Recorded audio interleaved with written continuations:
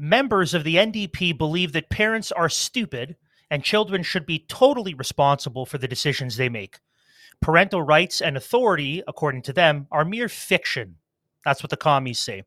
They also believe that anyone who speaks against their green agenda gods should pay lots of money and go to jail for it. This is a kind of woke cognitive dissonance that makes your head spin, where they live in a fantasy land and believe that anyone who lives in reality should be forced to accept their make-believe world. Isaiah chapter 5, verses 20 to 21 and 24 says this, quote, "Woe to those who call evil good and good evil, who put darkness for light and light for darkness, who put bitter for sweet and sweet for bitter. Woe to those who are wise in their own eyes and shrewd in their own sight. Therefore, as the tongue of fire devours the stubble, and as dry grass sinks down in the flame, so their root will be as rottenness, and their blossom go up like dust. For they have rejected the law of the Lord of hosts, and have despised the word of the Holy One of Israel." It's February 15th. I'm Andrew DiBartolo.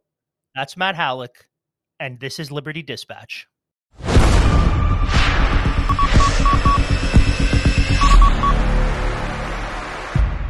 Hey, and welcome back to Liberty Dispatch, broadcasting across enemy lines into the Canadian culture war.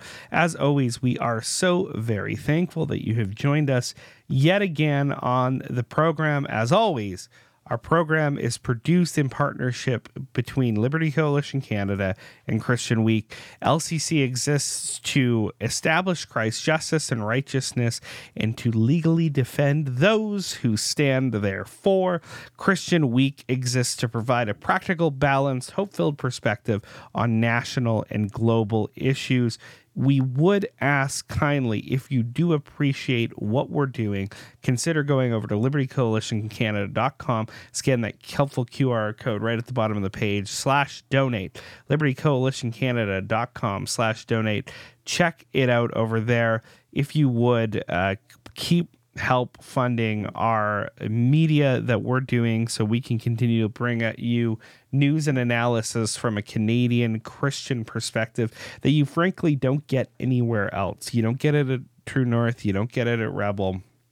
We are bringing a unique perspective to the issues in our country. So we would appreciate if you go over to libertycoalitioncanada.com/donate, that you would click on the analysis show box and you can leave a tax refundable donation over there. And you can do it if you are a Bitcoiner. You can do it anonymously through a Bitcoin donation, thanks to our friends over at Bull Bitcoin. They are the best and we do love them. So we would ask that you consider doing that. Also, we are resident on the Fight Laugh Feast Network.com. So FLFnetwork.com, Fight Laugh Feast. You can get it from the pub. If you search Pub TV in your Google Play or Apple App Store, you can find the app there and get us on demand, as well as a bunch of other wonderful programs, which we would highly suggest you go check out. Andrew, here we are, another program, another week before us, and we have another mailbag question. Mailbag at libertycoalitioncanada.com. What do you have for us today? Yes, this one's a little bit of a calendar-specific one. Yesterday was Valentine's Day, and I don't know what everyone's thoughts on Valentine's Day are. Personally, one of the things that made my wife and I fall in love with each other quickly was we share an equal disdain for Valentine's Day. I think very quickly we found the commercialization of love, and what I would like to call the romantic Day of Atonement. Right? You could be a crappy husband all year. Ironically, as long as you offer a right sacrifice on Valentine's Day, all of your poor husbandness is forgotten. Yeah. And you start fresh again on February 15th. So my wife and I both despise the romantic Day of Atonement and the commercialization but of love. Ironically, Andrew, the day brought you together. So I think there's a sweet irony. It didn't bring us together. It just deepened our love, our mutual hatred for the love. So I don't want to be a Debbie Downer. Maybe you love Valentine's Day, and that's fine. Your sanctification, it's still a process. So, um, tell us about what did you do for Valentine's Day? Did you do nothing? Did you kind of sit at home and eat cereal and listen to emo music, or did you have just let us know your thoughts on Valentine's Day, what you did. Let's keep it G rated as well. Some people are like, let me tell you what I did. Oh yeah. Thank you. Yeah, none of that. That's not how we roll here. But anyways, give us your thoughts on Valentine's Day, especially if you share my thoughts, then that's great because you're right. So, what if there was a way to trade your resources and skills for whatever things you need and want without using money? That's exactly what you have with Barter It, a web app where anyone can connect person to person and barter with each other. You don't have to keep track of who owes what, and you won't get the headaches that come with straight one-on-one bartering. Just create your profile on the Barter It web app, offer up your skills or products to earn bits in your private wallet, and use your bits with anyone else in the Barter It community. $1 Canadian is equal to 1 bit for valuation purposes. So you can head over to libertycoalitioncanada.com/barter, and you're going to click on Barter It for individuals. That's going to be on the left-hand side to learn more and sign up today. Become a VIP. You get $1,500 worth of perks and bonuses, including 1,000 bits for only $197. Join the community. I want to thoroughly encourage you to get connected with what's happening with Barter It. I actually had a couple conversations with guys at the Call to Build conference in Peterborough, raising concerns. What do we do about fiat currency? What do we do about central bank digital currency? What do we do if we don't have access to our money? What about the increase of prices? What about food supply? Barter It is a solution to that problem. I actually had a personal experience with bartering in the church that I think Barter It exemplifies how it could be good. So just the other day, there's a family from our church where the woman does photos. So we had twins not that long ago, so we wanted to do a nice twin family shoot, update our shots too. The last time we had family photos was pre-COVID, before the world fell apart. So it's time for an update. Do you have a lot more gray in your hair? We did that. A lot, all guy. Next episode, we should show a picture. It's a black and white photo of the 5 of us, and it's zoomed in on my gigantic melon, and the hair looks fairly dark. And we should do a side by side just 4 years later to see the overwhelming gray. But aside from that, her husband is a musician and was looking for acoustic panels for recording. And I happen to have several acoustic panels that I've been looking to sell. So there you go. So we did a trade. We did acoustic panels for the photo shoot. Now you might think, oh, that's whatever, Andrew, that's nice. But that's exactly how Barter It works. So let's assume you happen to be in the business of constructing acoustic panels, and you offer that up into the community. This is what I have to offer. And then you get your bits, and then you go and you say, oh, someone around me happens to do wedding photos. So it's not just some pie in the sky thing. Barter It offers a practical, real life way to trade in your skills, your services, your resources without using money. Anyways, libertycoalitioncanada.com/barter. Get on it today. But we need to move on. We got to get to the news. Two big news stories that we need to cover, and these news stories will continue to highlight why something like Barter It is important. So, the NDP party in Canada represent the farthest left political position that's mainstream, right? Like there's a Communist Party of Ontario that ran in the provincial election. No one takes them seriously. But in terms of mainstream political parties, the NDP is as far left as you can go. Now, they're essentially a socialist party. They're a part of the cult of transianity, the climate cult, and they subscribe to all manner of cultural Marxism. Now, in Canada today, and this is the point that's going to drive this episode, the NDP no longer represent the extreme progressive left, right? The NDP isn't the way, way out there on the left wing. The NDP essentially is a picture of where the spirit of the age wants to take Canada, right? The future of the Overton window. Where will the cultural window be? Where will the Overton window be in 5 years? Look at the NDP. So that's where things are going. That's where ghouls want to take our country in the next 3 to 5 years. So in light of that, when the NDP say and do something, though it isn't an immediate concern, they might say some stuff and you say, that's not going to happen. No, it may not happen this week. It may not happen this year, but that's where things are moving in the next 3 to 5 years. I don't think the NDP has always been that way, but that's what they represent now. They represent the near future of Canada. That's almost certainly where we're going to be headed, where they push it. Now, why does this matter for us? Well, this past week, 2 NDP members said and proposed some rather godless and I would say concerning and alarming things.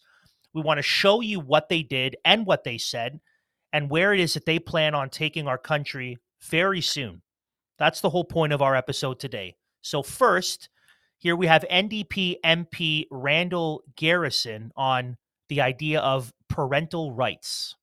Do you view this as a parental rights issue at all? Well, I'd like to say, first of all, there's no such thing as parental rights. In Canada, there are parental responsibilities. And in Canadian family law, the primary responsibility of parents is to support and affirm their kids. Children have rights in Canada, and these kind of policies restrict the rights that children have in Canada. Nonsense. So this is where they want to take the conversation, okay? They want to take the conversation in the direction that says there's no such thing as parental rights. Mm-hmm. Now, maybe you've been sleeping. Maybe you haven't been fully awake in the last little bit. But that play has actually been gathering some steam just in the last 6 months. Mm-hmm. So this play of there's no such thing as parental rights, it's the rights of the children, actually started really gaining some steam in the mainstream around the million-person march. And once Muslims started coming out against the trans madness, all of a sudden you saw a pivot in the messaging. So I'm going to show that to you. I'm going to show you the steady creep into what, again, will be the position of Canadian culture, at least from the elites more broadly, very soon. So this is an article from the Toronto Star from August 2023. It's just 6 months ago. And this is what it's titled, quote, "As 2 provinces limit pronoun changes in schools, what actually are parents' and kids' rights?" Close quote. This is from the article. Quote, "Discussions about the role schools should play in teaching about sexual and gender diversity, or even just recognizing a child's gender identity, are often framed around the concept of parental rights. The discussion often ignores that children have rights too," said Jen Gilbert, a professor in the Faculty of Education at York University, who researches LGBTQ issues in schools. So, like, she's a radical rainbow Marxist. That's who she is. Here's what she says, still in the article. "We're so often talking about parents' rights and not talking about parents' responsibilities." By the way, I can just imagine some shrieking purple-haired Karen delivering that. "We're so often talking about parents' rights and not talking about parents' responsibilities." That's how I imagine she sounds, or at least that's what the soul of her sounds like. Anyways, she added that the discussion of parental rights, as framed by religious conservatives, ignores the rights of gay and trans parents. So there it is. Okay, if you're about parental rights, you're a religious conservative. You're an alt-right Christo-fascist Christian nationalist if you're about parental rights. Some parents have argued that their religious freedom, guaranteed in the Charter, is being violated by schools who teach anything about LGBTQ rights or tolerance because it conflicts with their religious values. But while courts have said parents have the right to pass down their religious beliefs to their children, the Supreme Court of Canada rejected Quebec parents' efforts to exempt their children from school teachings about ethics and faith. Close quote. Toronto Star, 6 months ago, getting us ready with some jamming. And Andrew, I have to jump in because people have to understand Randall Garrison is a radical communist LGBT activist disguised as an MP from British Columbia, the left of the left coast in Canada. Right? The NDPs federally coming out of BC are some of the most radical left-wing communists in our country. Randall Garrison is a sodomite from BC who obviously has an axe to grind in this. And he's obviously too much of an idiot to understand the history of rights and responsibilities and how they're two different sides of the same coin. And they always have been in basically British common law. I mean, talk about rights and responsibilities and civic matters, goes back millennia. So to try and divorce the two and say that parents do not have rights in Canada, they merely have responsibilities, is to fundamentally create a revolution in Canadian law that would turn parents into state slaves who are given the responsibility to raise children according to the state's best wishes. That is the implication of what he's saying. Parents and children on an equal plane, and this is what they're trying to do, because they're rejecting the God-ordained order and structure, which is that parents have authority over their children, specifically the father, who's the head of the household, and that parents have a duty to govern their children through preventative justice, which the state doesn't do. The state does punitive justice, but parents have been given a unique role to practice preventative justice, which is even though it's not a matter of right and wrong, you can't go out. And the reason is because I'm caring for you.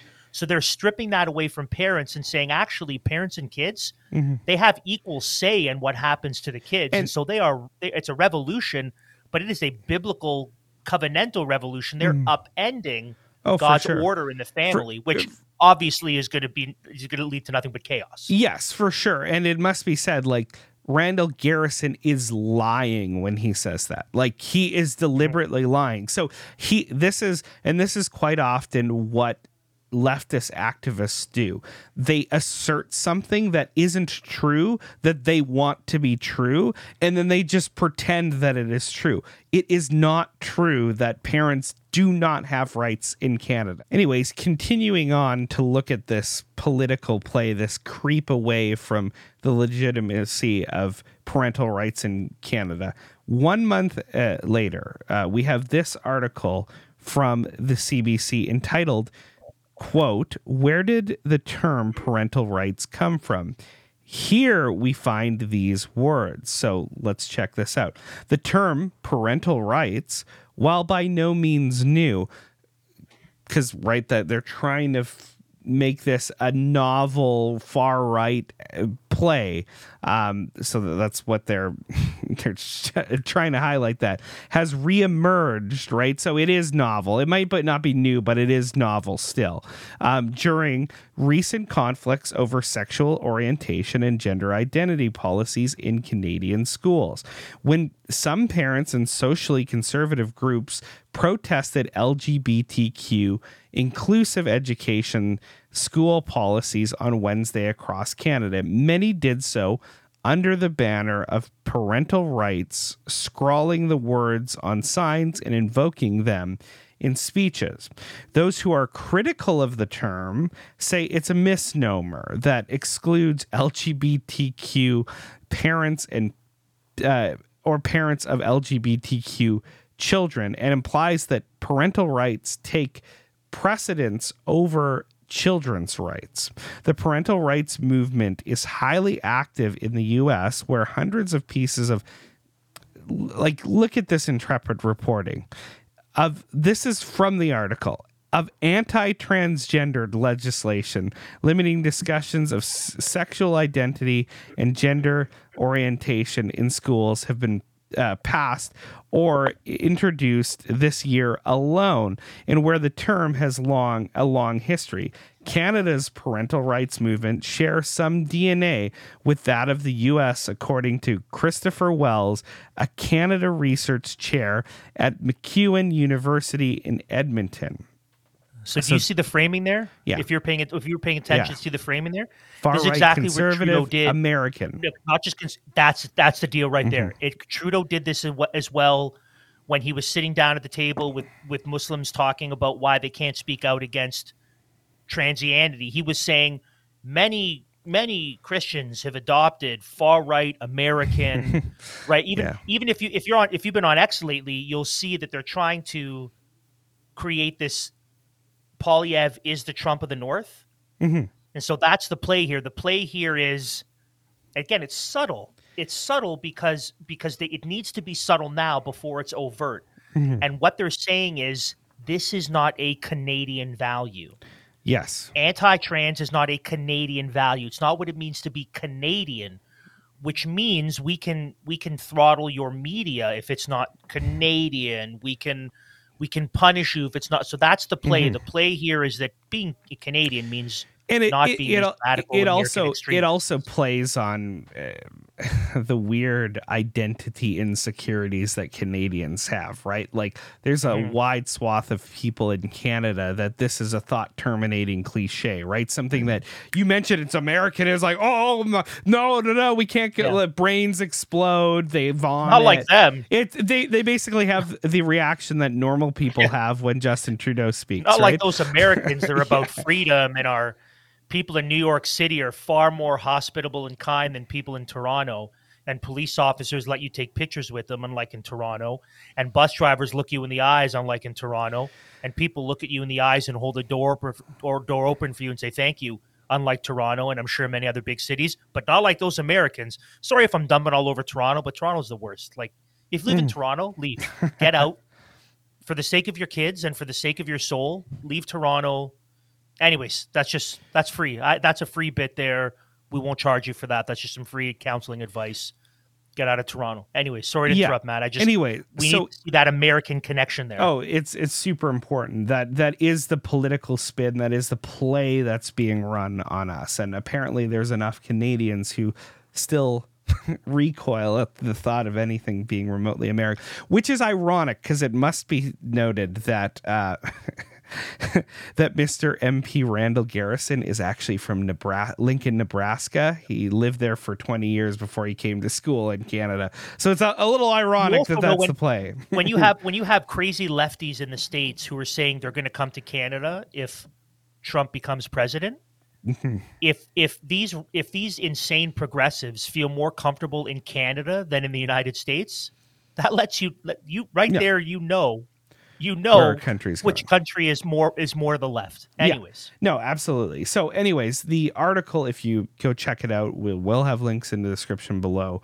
It also has an interview attached to it with a parent of a so-called transgendered child. You just see who the media has on to talk about this, and then it just gives away, it gives away their bias. They're not having critics who are articulate about this on their shows to rebut. Anyways, we wanted to play you a portion of the interview because I think it is telling. So let's watch that. I want to know from you, how do you view the struggle over the rights of the parent to be involved in a child's sexual education and gender identity, and the obligation then, as we've heard, of schools to provide an inclusive, safe space for students? Right. I mean, I think a lot of people try to frame this as parental rights. That's a phrase that's been around for decades.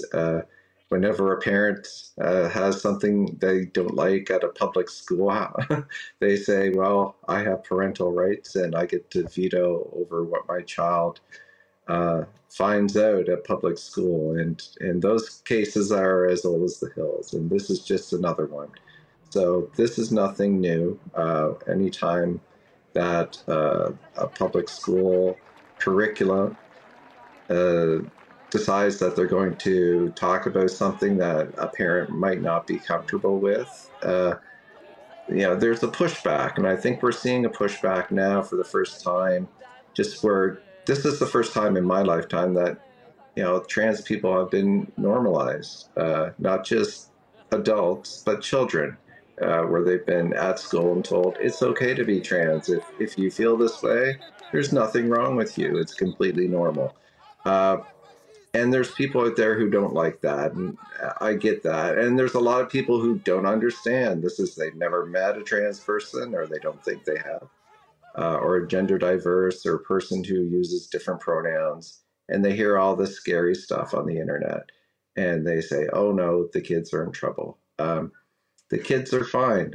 And in the cases of schools, I mean, in New Brunswick, we were talking about using a chosen name and correct pronouns for kids under 16 who say they don't have the support of a parent, or they're pretty sure they don't have support of a parent. So they're not getting a sign off to use that chosen name and their correct pronouns at school. So kids know when their parents are safe or not, and it's something that we need to leave up to the kids. The kids will choose when they come out to friends, family, and other loved ones, and we need to let them lead the way. So there you have it. We need to let them lead the way, Andrew. I got three very quick things. Number one, if ever there were great advertising to get your kids out of state-funded schools, it was that. Yeah. Because he basically said, we're going to indoctrinate your kids. You got to deal with it. So get them out of the government schools. Number two, he said, well, the problem is you just never met a trans person. You don't understand trans people because now they're accepted. Why haven't we seen this pushback before? Because 5 years ago, it was not mainstream accepted to cut off boys' penises, chemically castrate them, and perform double mastectomies on 14-year-old girls. Yeah. So that's why we're pushing back, because you're mutilating children. Not because we've never met a trans person. That's ridiculous. And the implications of what you're trying to do are now bearing on people's everyday lives. Like, you're pushing this ideology. Ideas have consequences. The consequences, you've created a mass hysteria that is, preying upon the weak minds of young children, impressionable children. You now have this social contagion that's leading children to perform irreversible surgeries on them that have lifetimes of drastic effect and outcome that they're not even prepared for. So it's just, honestly, he's trying to make this as a benign, or like as a thoughtless, he's trying to frame this as a thoughtless reaction to something new being put in the curriculum. But no, realistically, it is a legitimate reaction to a threat upon the lives of children who are in these schools and being indoctrinated day by day by these radical Marxist teachers and these leftist ideologues. And not just a threat on the children, a threat on the parents. And this is the third part of that little interview that's the most concerning part, is the equivalency between parents not accepting, not signing off on their child's pronoun, and safety. If you caught that last bit there, because some parents won't sign off on their kid's pronoun change, some parents will not accept their kid's gender identity, children know when their parents are safe. So what he's trying to say is that if parents don't say, yes, Timmy, you're a girl and now we're going to call you Tanya, let's give you puberty blockers and cut off your testicles, that if a parent doesn't say that, they're unsafe. Yes. So what would be the significance of that? Because this is where CAS comes in and removes the children in an unsafe environment, which again itself is more free advertising. Get your kids out of state-funded schools.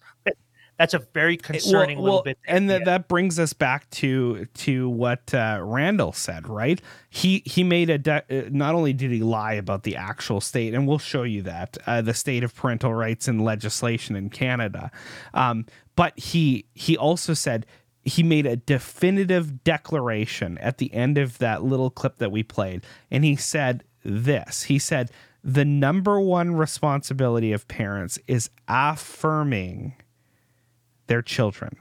That's not true. And we also have to understand that loving and affirming in this progressive worldview has an equal sign attached to it. So if you do not affirm your children's delusions, you therefore are not loving, you therefore are not safe. Emotionally unsafe place to be. Exactly. And that's the play, because now they're going to make it as though by not affirming your children, you are not a safe place. You're committing, what was the term that was placed on that father in BC? You're committing family violence by not going along with the pronouns, right? That's legitimately a case that's happened in Canada where he's been censured. He's been, all his parental rights have been taken away.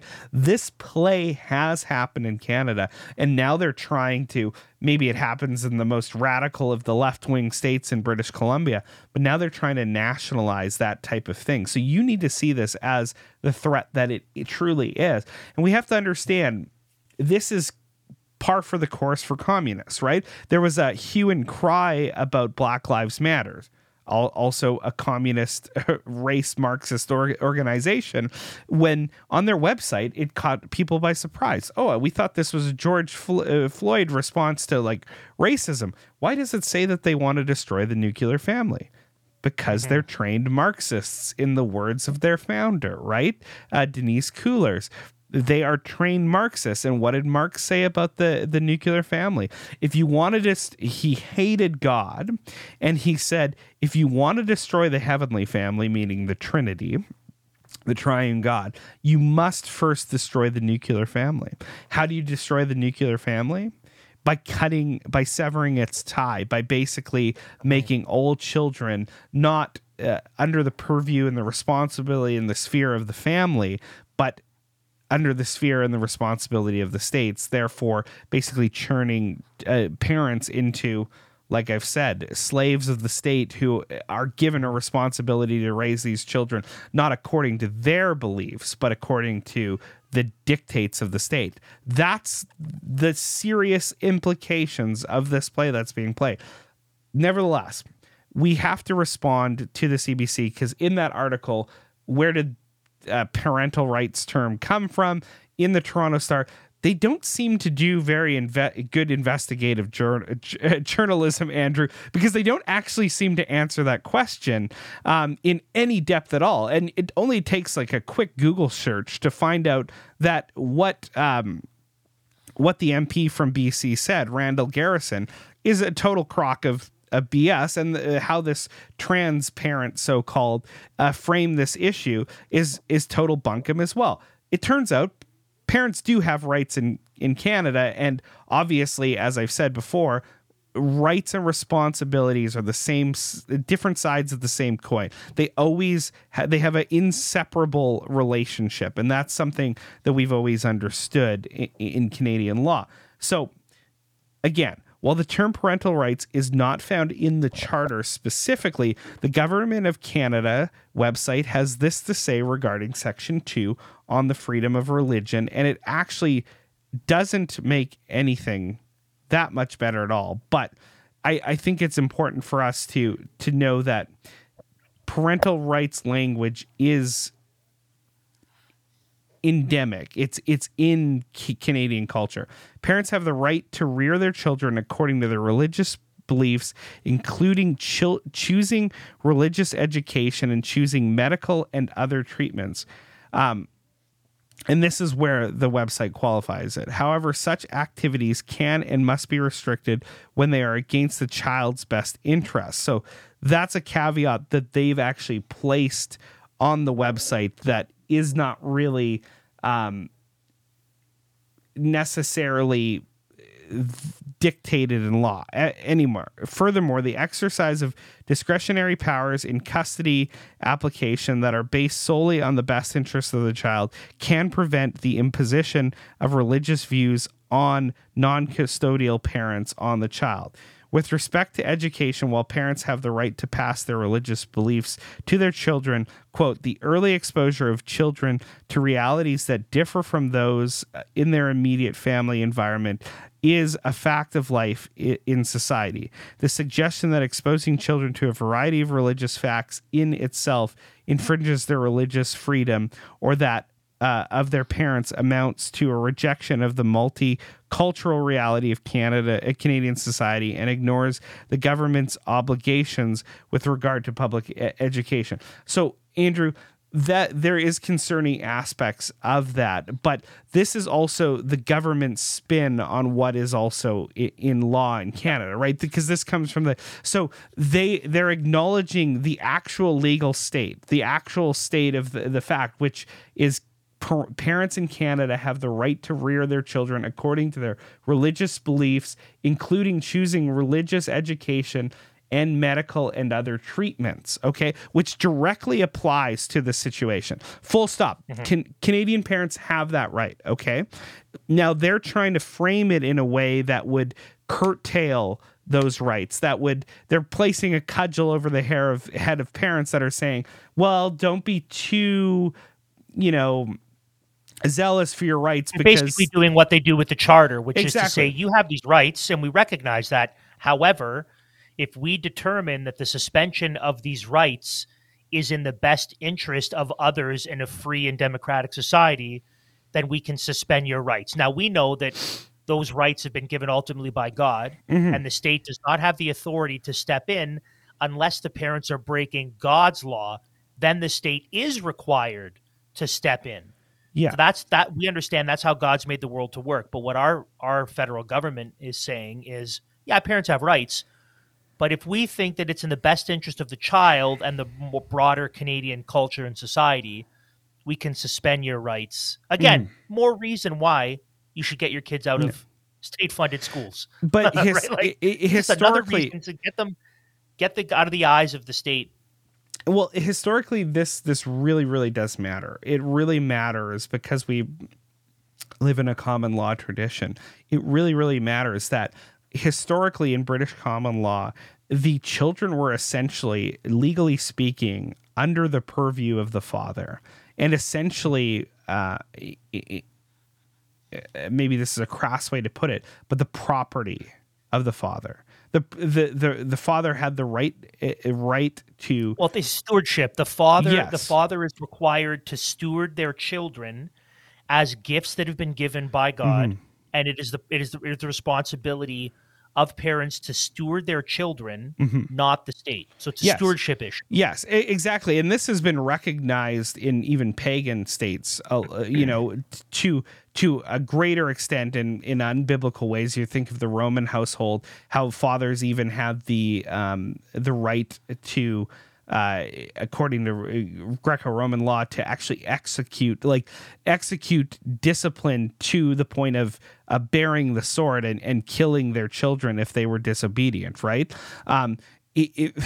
But the point is that throughout... By the way, don't clip that out. Don't clip that out and use that as a way of saying that we're pushing a hardcore theocratic Christian nationalism. No. I think that's unbiblical. Just take that clip. Yeah, that's unbiblical and bad. That's actually getting sphere sovereignty wrong, right? The state has the sword power, not the family. The family has the rod, the staff of direction and discipline. That's what the family has. Don't get me wrong there.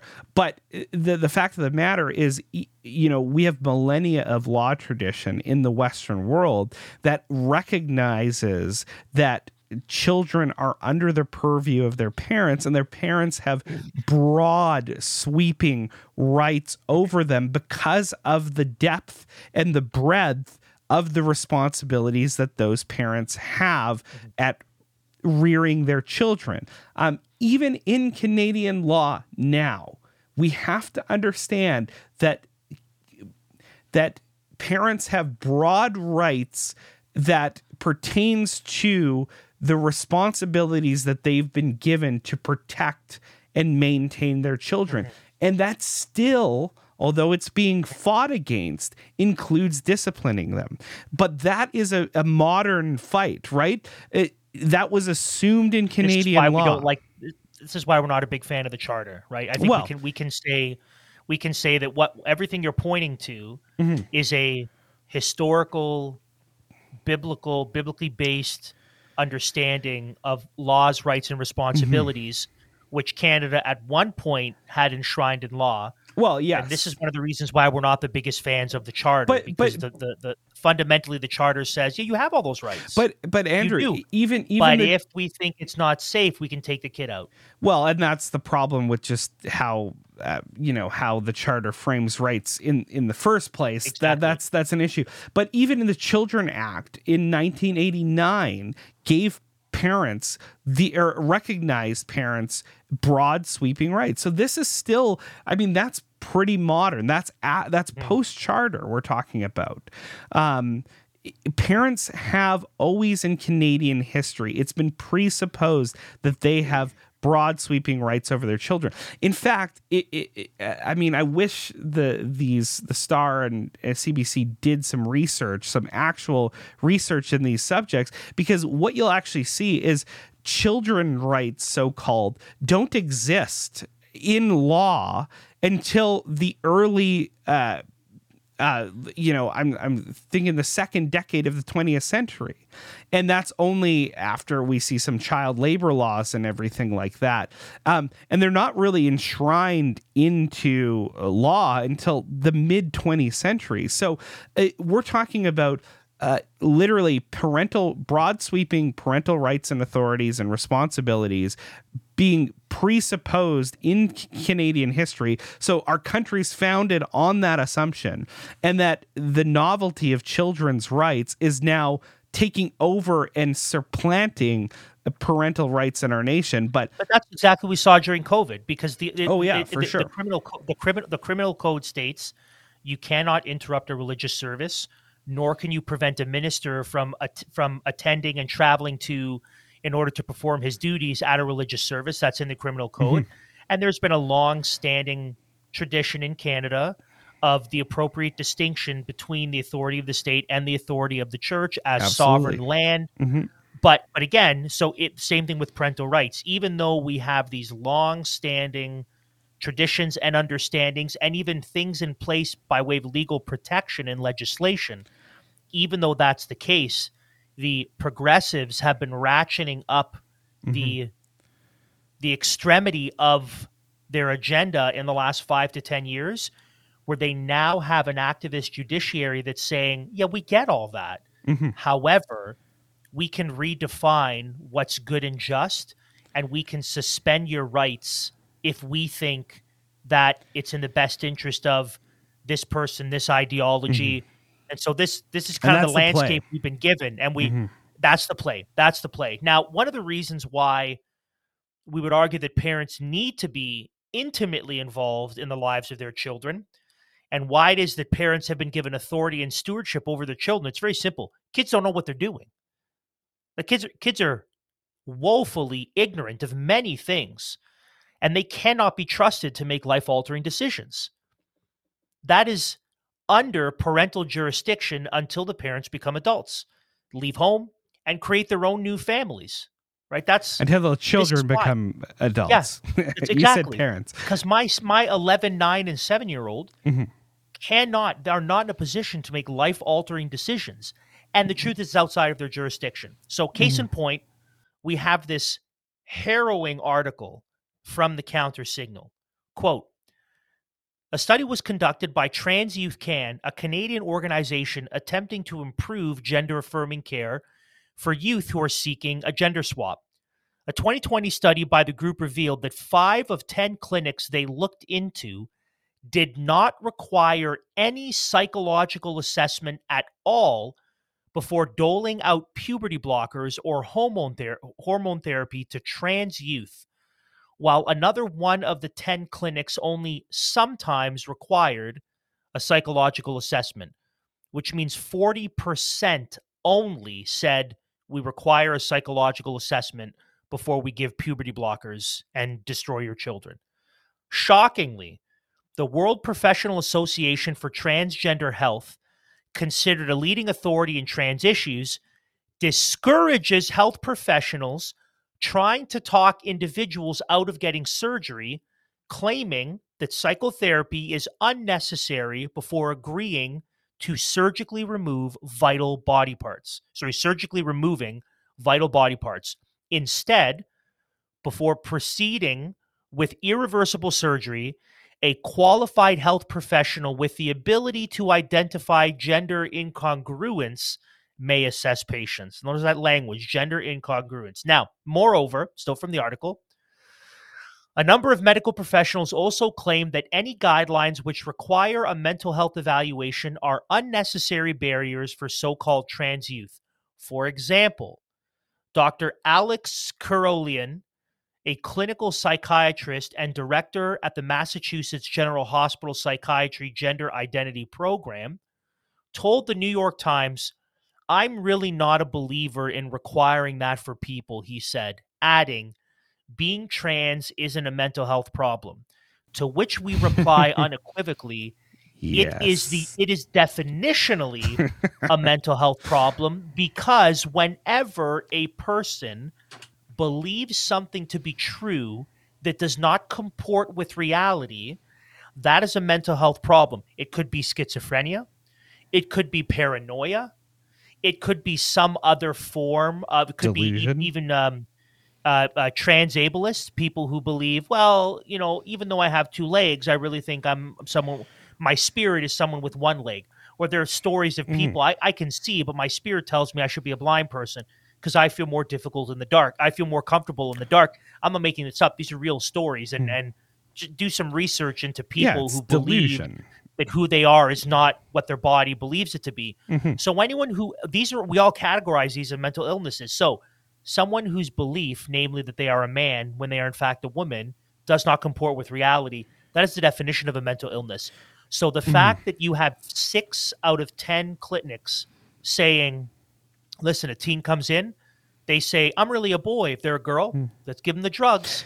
Well, you need to be involved in the life of your children. Yeah. You need to exercise authority and jurisdiction over their decisions. And you need to get them out of the government schools. Have I said that this episode so far? Yeah. Okay. Just notice the circular reasoning. Being a trans person isn't a mental health problem, despite what, obviously the DSM, which isn't that's not a reliable source of understanding issues. Just imagine if someone said, I believe there's a horn growing out of my forehead. Yeah. No, you're not. No, I really believe it. Yeah, that's a problem. Yeah. Unicornism isn't a mental health issue. Therefore, what you are not a trans unicorn. Yeah. But the circular reasoning is this: it's not a mental health issue. That's our basic presupposition. Therefore, we're not going to require any testing for it. We're just going to take the word of apparently children who we don't trust to vote, to drive, to drink, to smoke, to do any of these things. Babylon to get a tattoo. They can't get a tattoo, but they can cut off their genitals. Yes. That is bananas. That's bananas. Yeah, and that is our current situation in Canada. And the fact of the matter is, this is what the left wing is pushing for. They are pushing for this to be the new norm. But this is the implication. This is the end road of this ideology, and it always has been. And there's been many people who have been saying this is the end of the road if we go down this road for a long time, through the myriad of the LGBTQ issues. And now we're finally getting here where they're saying the quiet part out loud. They're making the radical claim that parental rights do not matter and that every children is essentially a ward of the state. That is what these communists are saying, and that is why you have to get your kids out of government schools. The NDP are not done making insane claims yet, and we're going to look at another one. But first, if you're using MailChimp, HubSpot, or Salesforce for email marketing, CRM, and sales, you probably know they've been canceling Voices of Freedom and Truth. That's why Liberty Coalition Canada has switched to Sales Nexus. Sales Nexus is a complete business marketing and sales solution that won't tell you what you should say or believe. Try it yourself at salesnexus.com. and get 2 users for the price of 1 with the promo code LIBERTY at salesnexus.com, promo code LIBERTY. Well, brother, the NDP, as you've said, they are not done their insane push to further ostracize parents in Canada.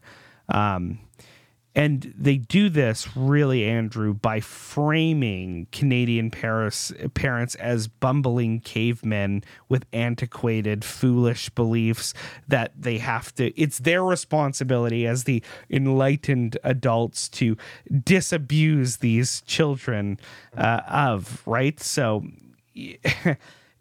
and they really believe in this Pollyannish kind of Disney doctrine that children are always right to follow their hearts, right? That's what we see from these communist fools.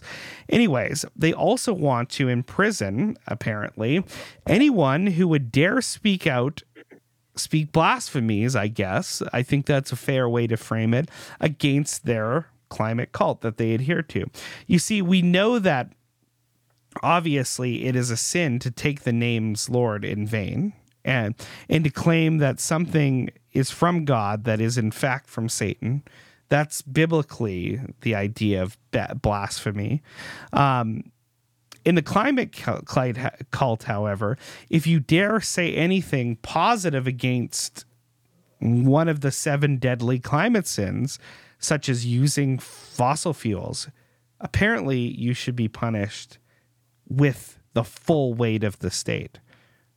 See, I guess they get the proper role of the state. They just want to use it for their end. Anyways, this is from the National Post. We can't make this stuff up. The reality stranger than fiction.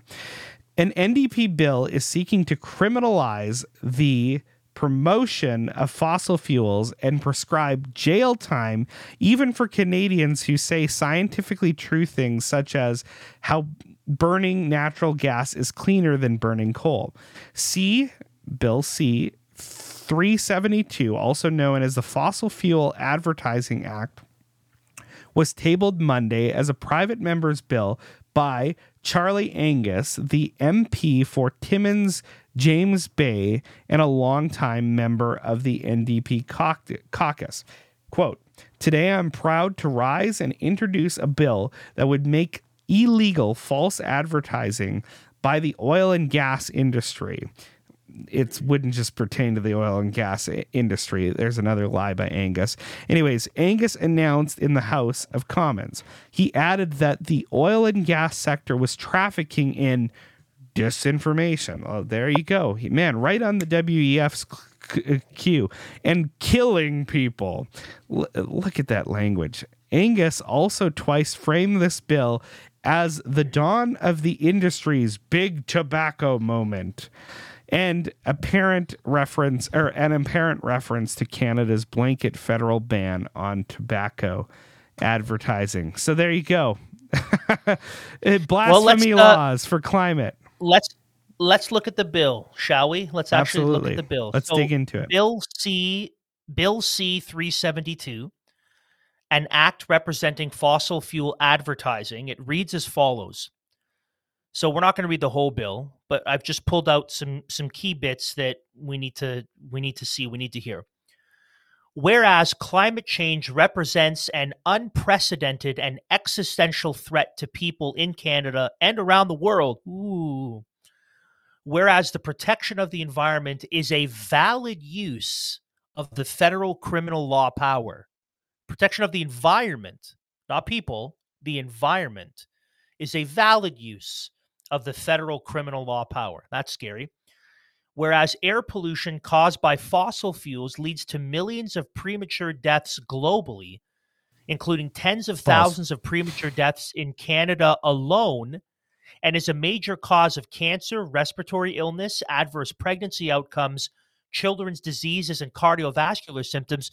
Is he talking about climate change, or is he talking about the COVID jabs here?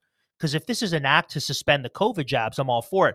Because that seems like a little bit of the deflection. Anyways, the purpose of this act is to provide a legislative response to a national public health and environmental problem of substantial and pressing concern, and in particular, to protect the health of Canadians in light of conclusive evidence implicating the burning of fossil fuels in numerous adverse health effects, including fatalities, to prevent the public from being deceived or misled with respect to the environmental and health hazards of using fossil fuels. So there's the setup.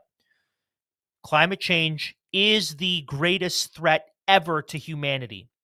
It's killing people and it's killing the environment. So we need the full force of federal criminal law to be brought against it. We don't want people to be misled, and it's really destroying us. Here it is. It is prohibited. This is what they want. It is prohibited for a person to promote a fossil fuel or the production of a fossil fuel in a manner that is false, misleading, or deceptive with respect to, or that is likely to create an erroneous impression about the characteristics, health or environmental effects, or health or environmental hazards of the fossil fuel, its production, or the emissions that result from its production or use. It is prohibited for a person to promote a fossil fuel or the production of a fossil fuel, A, in a manner that states or suggests that the fossil fuel, its production, or its emissions are less harmful than other fossil fuels, their production or their emissions. B, in a manner that states or suggests that a fossil fuel or the practices of a producer of the fossil fuel industry would lead to positive outcomes in relation to the environment, the health of Canadians, reconciliation with Indigenous peoples. I don't even know why they threw that in. Because they have to. Because they have to. Yeah. Right. Or the Canadian or the global economy.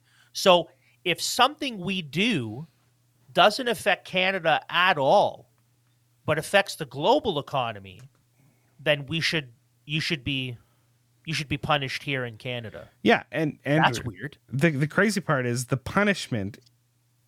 If you promote fossil fuels in Canada, if this bill were to go pass on its first reading, we'll link to the bill so you can check it out yourself.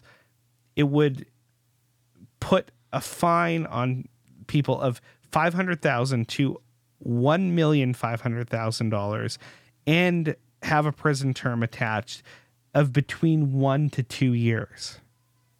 Or both. Either the fine or prison or both. That's bananas. Like, I mean, it's totally absurd. If it's a retailer, that's a maximum fine of $50,000.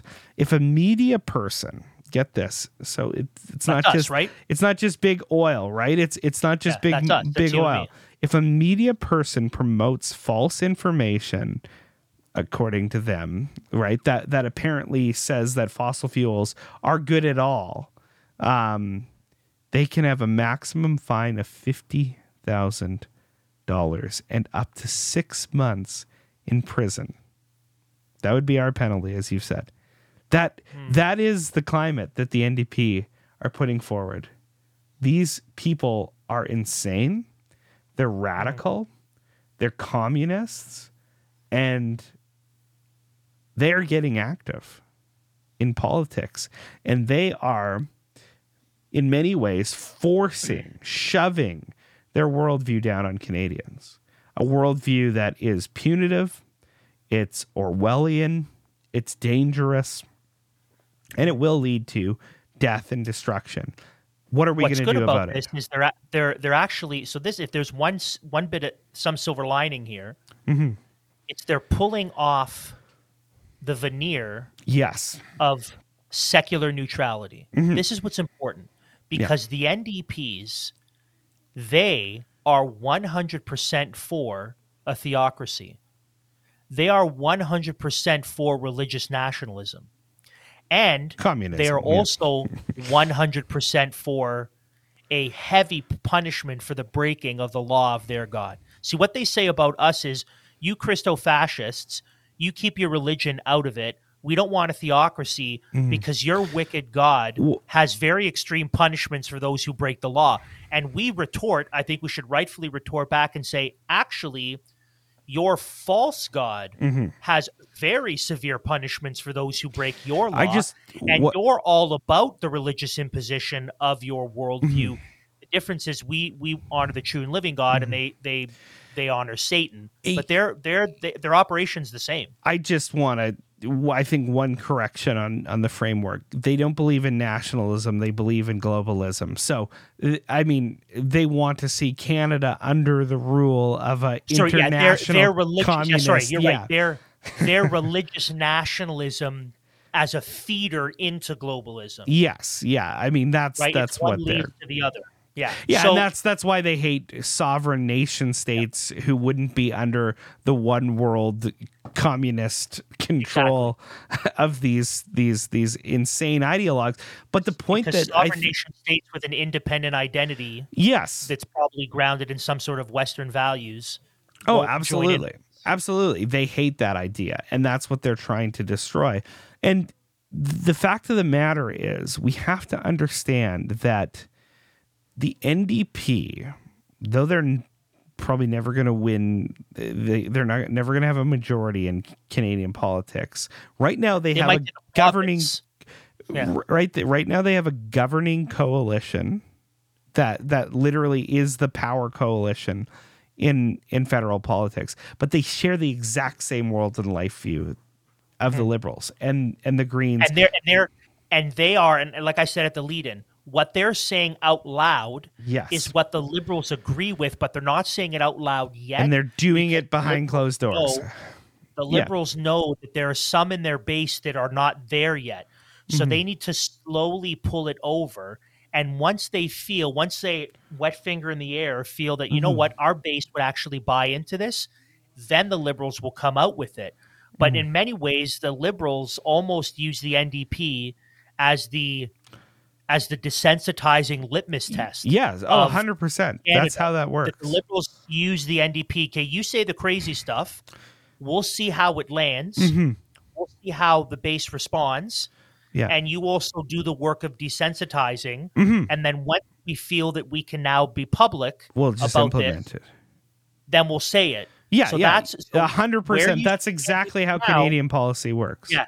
Keep your. This is where they want to move. And not the NDP. This is where the Liberals want to move, and the Bloc and the Green Party. Yeah. And listen, you're not going to like this. You may not like this, but I'm going to say it anyways. It's also where, if they were to be totally honest with themselves, the Conservatives also want to go. Well, but so it may be because less deliberate.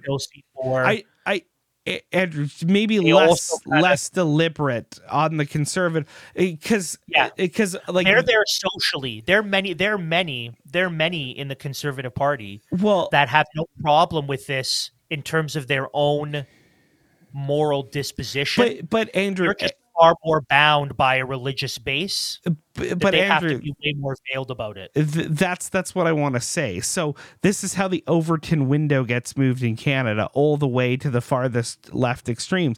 Is the NDP and the Greens and the Blocs, all these marginal parties that are all progressive, all left wing. They just shove the Overton window, and then they be open about it. And then the Liberals, who agree because they have the same world and life view, they progressively work towards those ends incrementally. And the Conservatives keep coming, they're to the right of all these parties, but they're not that far. They move as the Overton window shifts, as that becomes the Overton window. The Overton window's on wheels. Okay. Yeah, so it's a big window on wheels. Yes. And the NDPs, the Bloc, and the Green Party are pulling it. They're pulling the window on a string right here, come this way, and the Liberals are helping push it. They're like, yeah, we agree with this. They're pushing it. And then the Conservatives are either behind the window, quietly moving it, or they're 10 feet back with a big pole pushing it. So they're aiding in the pushing, but they're out of the main picture. When you look at the window, you can't see them. You see the NDPs pulling it, you see the Liberals pushing it, and the Conservatives are either pushing it with a big stick from a distance or they're hiding behind the window so no one sees. But they're all engaged in the same play, which is taking Canada and thrusting it into neo-paganism and godless cultural ideologies. They're all on the same game. Well, exactly. It's almost as if the Conservatives are just holding onto it with arms outstretched, and they're being pulled along with it, but they're always this far away from the new Overton and it's window. not just sprinkled along with it. It's that they are for it. Well, You ask the people, like, if the people in the Conservative Party were able to be honest and fully honest about their thoughts, like, I don't know anyone's heart, but I strongly doubt that Pierre Poilievre is a man of steel spine principle. Oh, yeah, no. With regard to the trans madness. He would. Because I'm you sure he has can't no be. problem with it, but he understands what he needs to do to right? win. Like in Canadian politics, because the progressives are setting the agenda and the conservatives are just coming. You can't be principled in that system because they're crazy Marxist relativists. Like, you can't be principled, or you're going to be labeled as an antiquated dinosaur, right? And most of these people don't have, in the Conservative Party, are fearful of media attacks, fearful of crazy radical constituents. So they do a lot of things out of fear. But then there's this air of Canadians, and I think this comes with our identity, that we want to seem respectful, that we want to be moderate, we're not radical. And that's what I'm saying, that they think because the Overton window's been pushed so far, even they think it's moderate to be socially liberal and progressive. They think that's the moderate position because which it is now. They've been, because 50 years ago, the average Liberal Party MP position 50 years ago would look at the average Conservative Party position on social issues and say, you're extreme. Totally. Like, you mean murder babies up until the moment of birth? Yeah. Whoa, that's too far. And so this is how Canadian politics gets ratcheted to the left all the time. And it's going to take an NDP of the right to pull the conservatives back towards actual conservative principles. Or it's going to take Canada plunging into political and cultural chaos. Probably more Doug likely. Would say a rodeo, which will hopefully reset the system somewhat. It's probably more likely that will happen. If we have the stomach for it. So let's move on. If you feel that big government and banks are too involved in your finances, Bitcoin's the solution for you. Bitcoin is the antithesis of central bank digital currencies, or CBDCs. It's decentralized digital cash that puts you in full control of your money. With Bitcoin, you don't have to worry about government interference or banks censoring you in any way. As a freedom advocate, you know the importance of individual liberty and responsibility. Bitcoin is the ultimate expression of those values, enabling you to take control of your financial destiny and make transactions that align with your beliefs. So, whether you're an experienced Bitcoiner or just getting started, Bull Bitcoin is the perfect place to buy and sell Bitcoin. Don't wait any longer to take control of your money. Sign up today using our link, mission.bullbitcoin.com/LCC, and don't hesitate to contact their human support for any assistance from the get-go. mission.bullbitcoin.com/LCC. So Matt and I, a while ago, got to interview Mark George. Yeah. He is the owner of Thousand Generations Print Company. And I actually had the privilege of meeting Mark at the Call to Build conference this past weekend in February. It was great to connect with him. He is a dear, like-minded brother. He is doing amazing work. The sort of stuff he's doing is actually very unique in Canada. And as we play this interview for you that we did with Mark, and we're going to give comment at the end, I just want you to pay attention to not only his heart, but the work that he's doing and the kind of organization that he has created, and how you need to, not should, you need to avail yourself of what he has started to bless your family and to bless him. And because what he's doing is exactly the kind of antidote to the utter insanity that we've been talking about in the show so far, and how we can build our family. So it's our pleasure to play that interview for you now. One of the things we talk about often on our show is the importance of Christians thinking entrepreneurially, starting businesses, taking risks, using the gifts, the talents, the resources that the Lord has given us to multiply them, to build good and beautiful things, to engage in the culture, to engage in the world. And so whenever we have believers who are doing that, and not just doing it and providing a crap product or service, because we don't want to celebrate mediocrity and we don't want to celebrate laziness, Amen. but who are doing it and who are doing it excellently to the glory of the Lord, we want to highlight it and we want to point people toward it. So we are happy to have with us on the dispatch Mark George, the owner of Thousand Generations Print Company, and he's going to tell us a little bit about it and a little bit about his story, and we wanted to share it with you as a bit of encouragement, as an example, and hopefully to help light a fire underneath some of you who are thinking in a similar way as he's been thinking. So, Mark, thanks for joining us on the dispatch today. Pleasure, guys. Thanks for having me. Yeah, good to meet you, bro. So tell us a little bit about the thought process and the journey behind the starting of a business, particularly the one that you started, creating of a company, risk, venture. Kind of help us understand the process leading up to that. What was going on in your heart? What were you thinking? What was the Lord doing? Kind of getting you ready for the decision to start this new thing and essentially create a business from nothing. That's great question. And thanks for having me on. Excited to chat about the business. I think a lot of this goes back to COVID. And I think that seems to be a common strain among people like myself, not really realizing a lot of the ills in our society and whatnot until COVID came along. And you just, we started questioning a lot of things.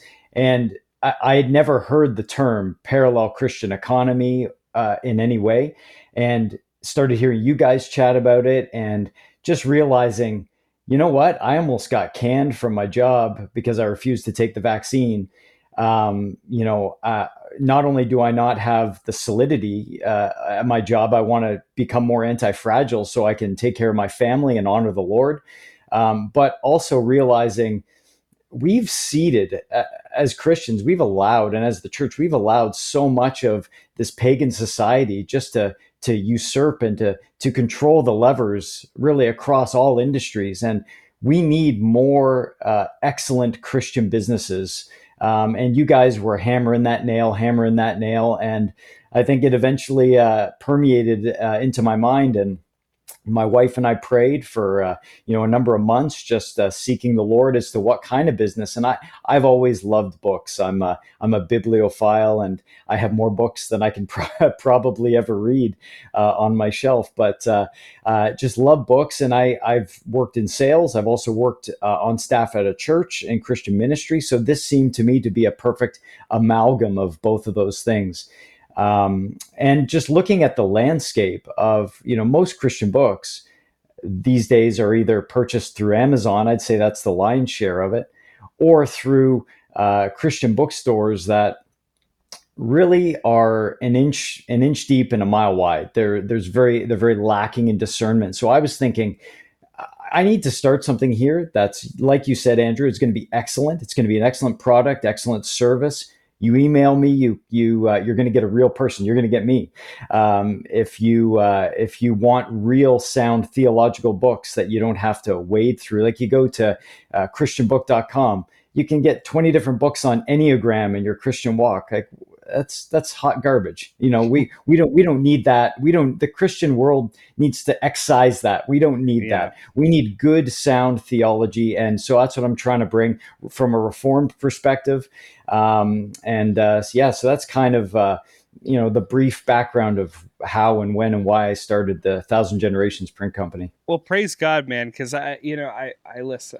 I'm quite a frequent listener to The Dividing Line by James White, and he's often saying there's no more dangerous place for a Christian than a Christian book aisle in most major bookstores, and that's the case. Even like you say, on ostensibly Christian book websites and everything, it's filled with bad teaching, like literal heresy, and some really demonic things like in Enneagram, like you're talking about.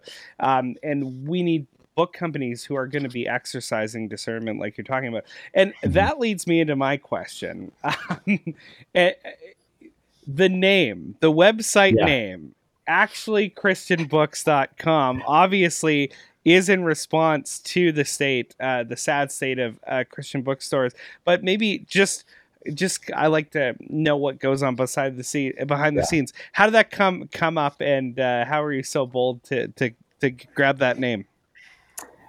Great question. And two things. Number one, I have to give a big shout out to Jeremy Bundy. Jeremy Bundy, Boniface Business Solutions. Couldn't have done this without him. Great guy, has become a great friend.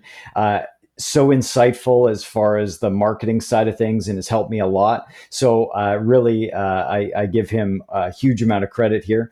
The name Thousand Generations came around from just as we were praying through this, Deuteronomy 7:9. It's mentioned other places in Scripture, but for those who love me and obey my commandments, I will be faithful to you, who keep covenant with me for 1,000 generations. So that's where that came from. But the name actually, Christian Books, just from that desire for fidelity, the desire for biblical, just wanting to disrupt the market a little bit. It would be easy to do thousandgenerationsprintcompany.com and but we just thought, you know what, let's go bold. Let's get out there and let's shake it up a little bit. Let's go with actually christianbooks.com. So it got my attention. I appreciate that's it. great. Yeah. So awesome job. Obviously we had Jeremy on the show before. He's a good friend, and I appreciate his mindset as it pertains to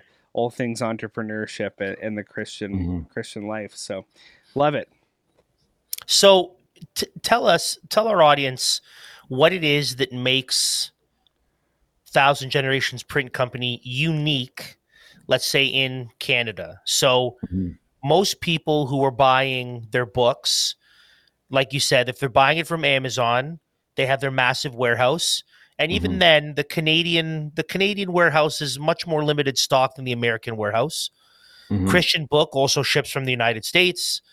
So in Canada, other than Books for Christ, which may have been renamed, which again they're very limited stock.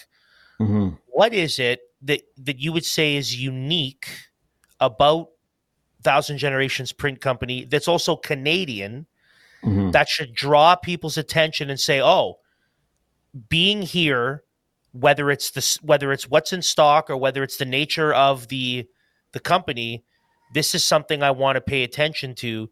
This is what makes it unique in the Canadian landscape in terms of Christian books and Christian bookstores. Yeah.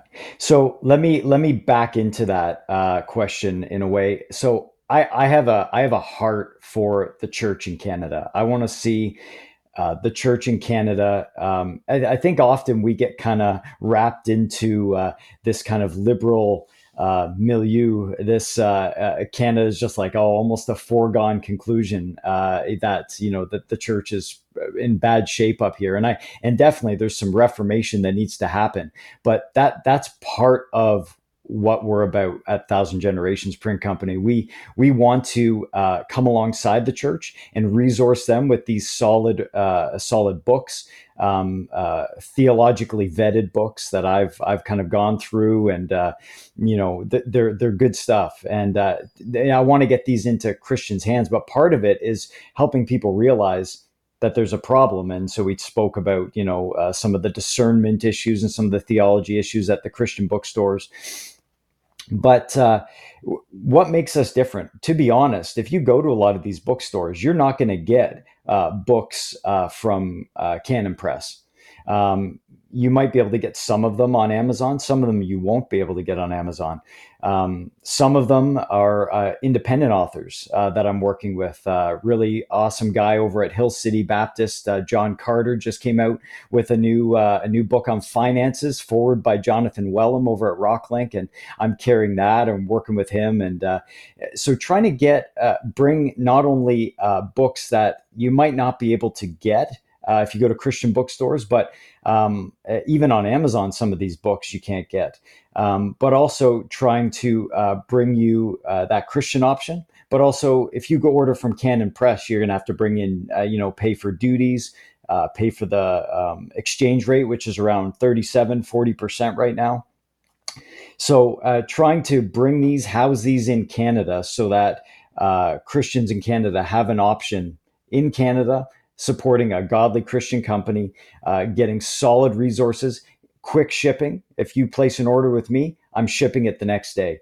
So often you get the runaround from these companies. You keep checking the email, like, has it even shipped yet? Have they printed a shipping label? So trying to do quick shipping. You can contact me directly. We can troubleshoot. I've had people reaching out to me, hey, are you carrying these books? And I'm actively working now with some other publishing companies that I haven't been stocking yet down in the States to bring these books up. And so I'm trying to be a bit of a different option, not a big faceless corporation, but a godly Christian option that's going to hopefully see revive. Not for me directly, but see the Holy Spirit use these books to help people go out and build, and to see revival happen in the church here in Canada.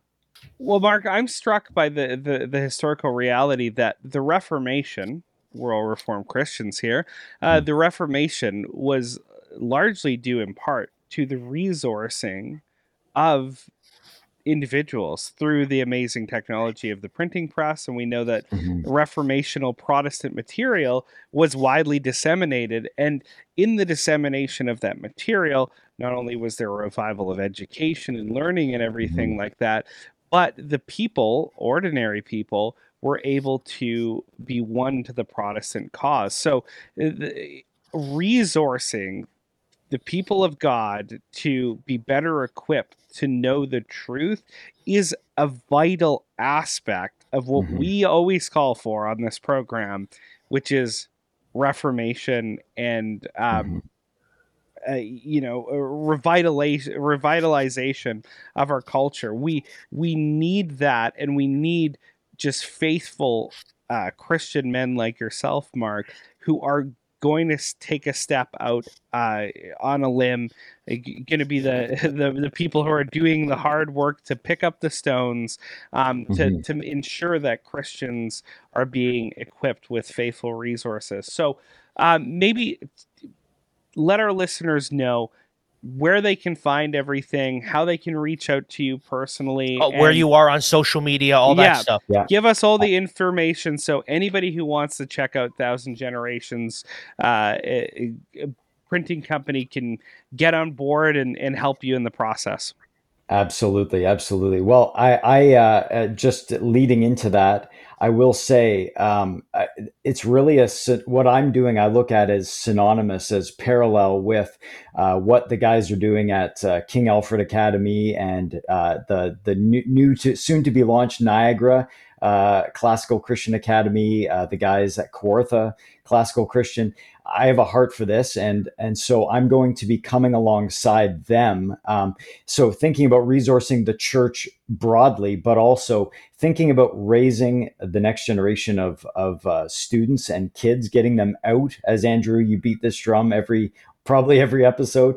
Get your kids out of the Christian schools. Get them, either homeschool them, find some really solid Christian homeschooling curriculum, or get them into one of these classical Christian schools.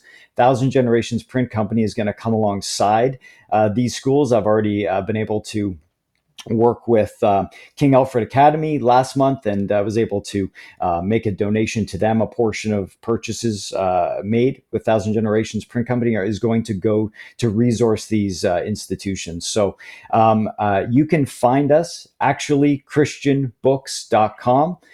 You can find us on Facebook and Instagram as well. Thousand Generations Print Company. If you go to our website, there's the links at the bottom, but Thousand Gen Print Co. on Instagram and Thousand Generations Print Company on Facebook. So we'd love for you to follow us. If you go to our website, we are giving away a free ebook by Douglas Wilson called Chestertonian Calvinism. It's a great read just for signing up for our email list. So if you go to our homepage, actuallychristianbooks.com, you can find some great resources and pick up a free ebook from Douglas Wilson. Well, brother, so encouraged by what you're doing. And I'm encouraged that people are listening to the program, Andrew, and heeding your words of wisdom. And I was going to say, Mark says, okay, you keep banging this drum, but even in his own confession, it took you to keep banging that drum. That's right. to wake him up. So if anybody's like, why does Andrew keep saying the same thing over and over and over again at the end, is we know the noetic effects of the fall. We know the sinful hearts of man, and we know how much, hey, we need to be reminded of the gospel. It's the same reason why when you read First John, yeah, it's basically reading the same thing 20 times over. Yeah. Right. John keeps saying the same thing. I'm trying to encourage you to let you know that you're in the Lord. Yeah. If you love one another and love the Lord, and it manifests itself. Oh, by the way, love one another. Oh, by the way, if you hate one another, you don't love the Lord. If you so why is First John written the way that it is? Because we sometimes got thick skulls. Well, not just the thick skulls, but I found, and Mark, you've brought this up, the decades and decades of calcified, apathetic, flaky evangelifishism has made us think that being a Christian and engaging looks a certain way. Yeah. And sometimes it takes a slow chipping away at that.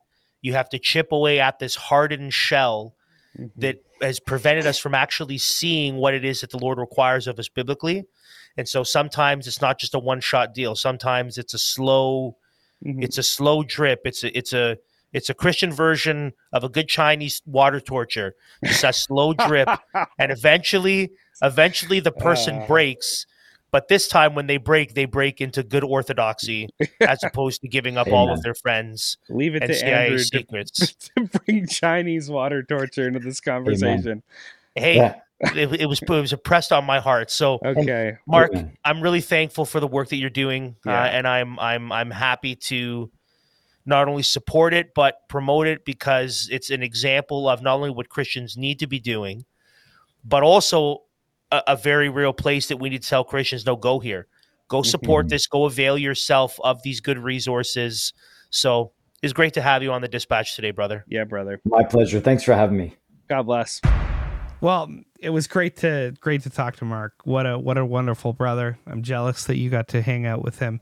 I'm stoked at what he's doing with his company, and please go over to his website, avail yourself of those resources. Actually Christian books. Great. No Osteen. Yeah. No Joyce Meyer. Yeah, I love it. I love it. This is the antidote, guys. These are the things that we talk about over and over again in our program. It's investing in your family. If they want to destroy your family, you have to make it that much stronger, right? It is your duty before God to provide and protect for your children, and God's given you the right to raise them according to your conscience, in alignment with his word, for the shepherding and stewarding of those eternal souls. And that's what you need to see your children as: eternal souls that have been given to you by a sovereign God. And you need to act accordingly when evil people come to take those kids away from you, to destroy those kids, and to indoctrinate them into this Marxist new cult religion. We need to stand firm and stand up against that. And that's why so much of what we call for on this program is just that: investing in families. So, Matt, am I allowed to quickly shamelessly plug my own Substack and promote it? Can I do that? Absolutely. Okay. That's so for anyone who's interested, or maybe I should implement a fine like the NDP want to do every time you promote yourself. Yeah. I'll pay a small fee. So, and only because I think it's pertinent to our discussion today. So I'll just throw quickly, and maybe we'll put the link in the description. But I write once a week for my Substack. It's called themapletheonomist.substack.com. So obviously the maple, it's very Canadian, and I have a certain position on the law of God and its application. So coming out of the Call to Build conference, I felt so inspired to write a little series. It's a 4-part series called Build and Fight. And the first one that is just released actually today is called A Spiritual Home. And the long and the short of it is this. There's a section in the Gospel of Luke when Jesus says that being his disciple is like a man who's building a house or a king who's going out to war. And these two illustrations that he gives, a building and war, building and fighting, I don't think that Jesus just came up with those on the top of his head. I think that our Lord is offering for us an accurate picture of the Christian life, which is building and fighting. So in the post that just gets released tonight, when I talk about a spiritual home, I talk about what are we supposed to be building? What is it that we're supposed to be building as Christians? And then in the subsequent weeks, I'll say, okay, what are the instructions? What are the tools that we've been given to build?